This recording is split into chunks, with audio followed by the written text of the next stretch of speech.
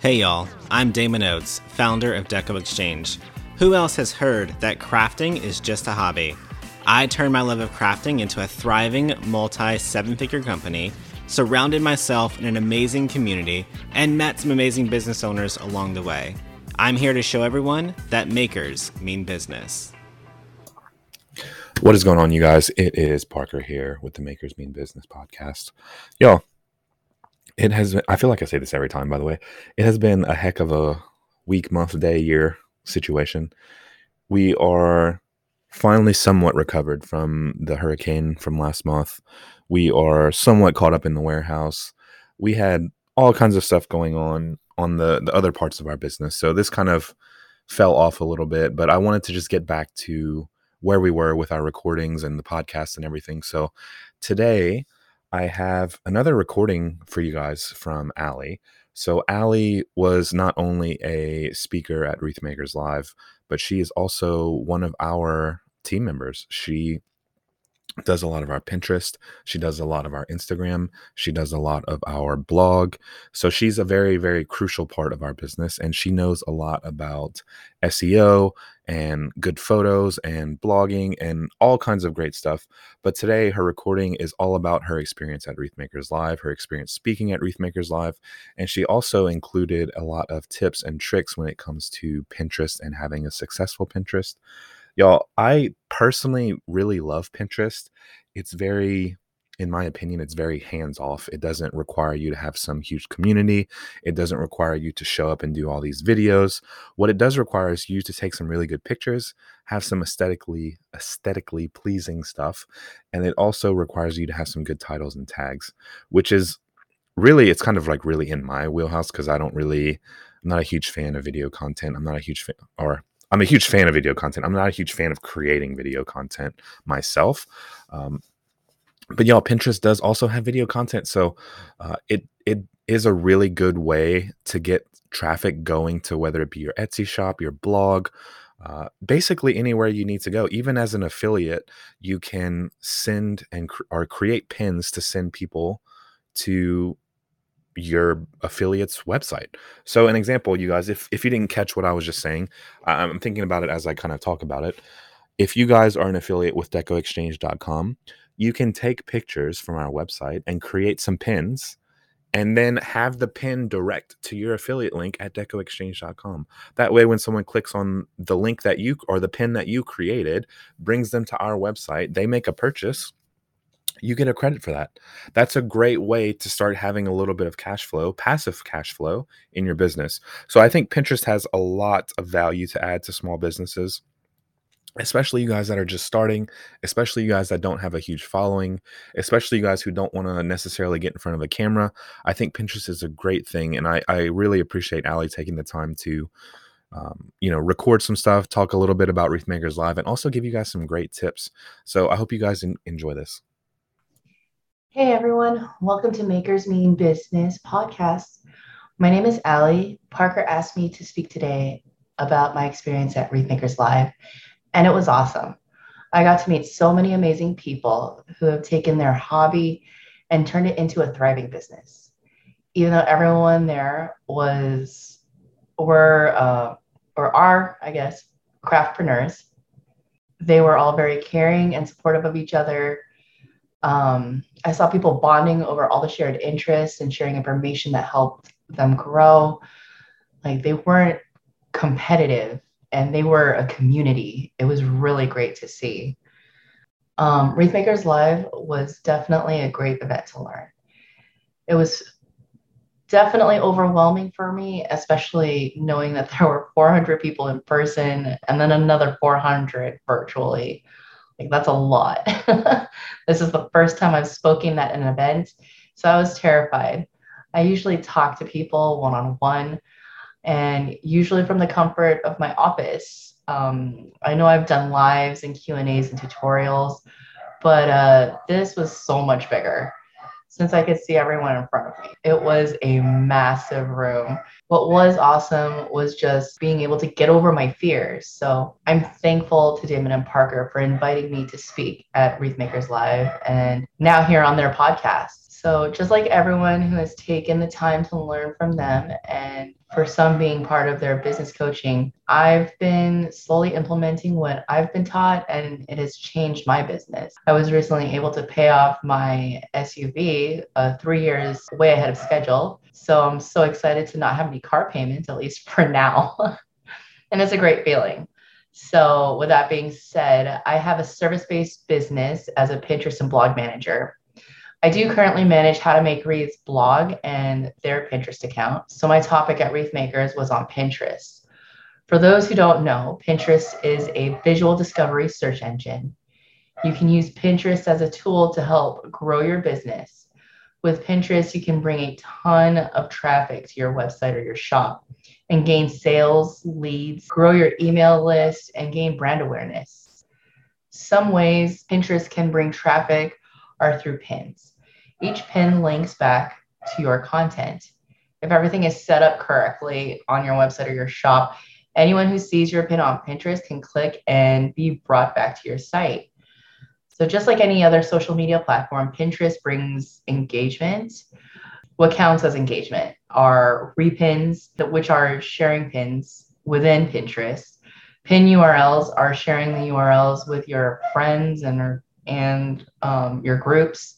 On the pins, getting comments, hearts, and likes, and people trying your pins. There's a section where you can share images if you've tried someone's tutorial on how-tos or recipes, and comment whether you liked it or not, and get engagement that way.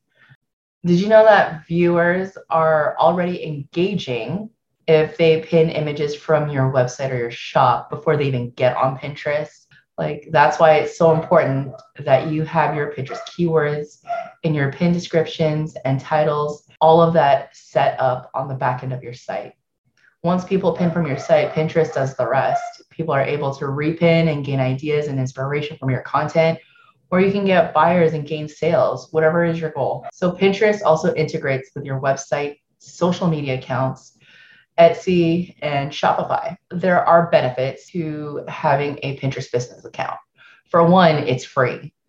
You gain access to Pinterest analytics, show what pins are working, take info, and make more of what works. And you can see conversion insights. You have access to Pinterest trends, and you can link your website, your Shopify, Etsy, and social media accounts. One of the benefits too of having a Pinterest business account is becoming a verified merchant. If you have like a shop, well, in order to do that, of course, you have to have a Pinterest business account.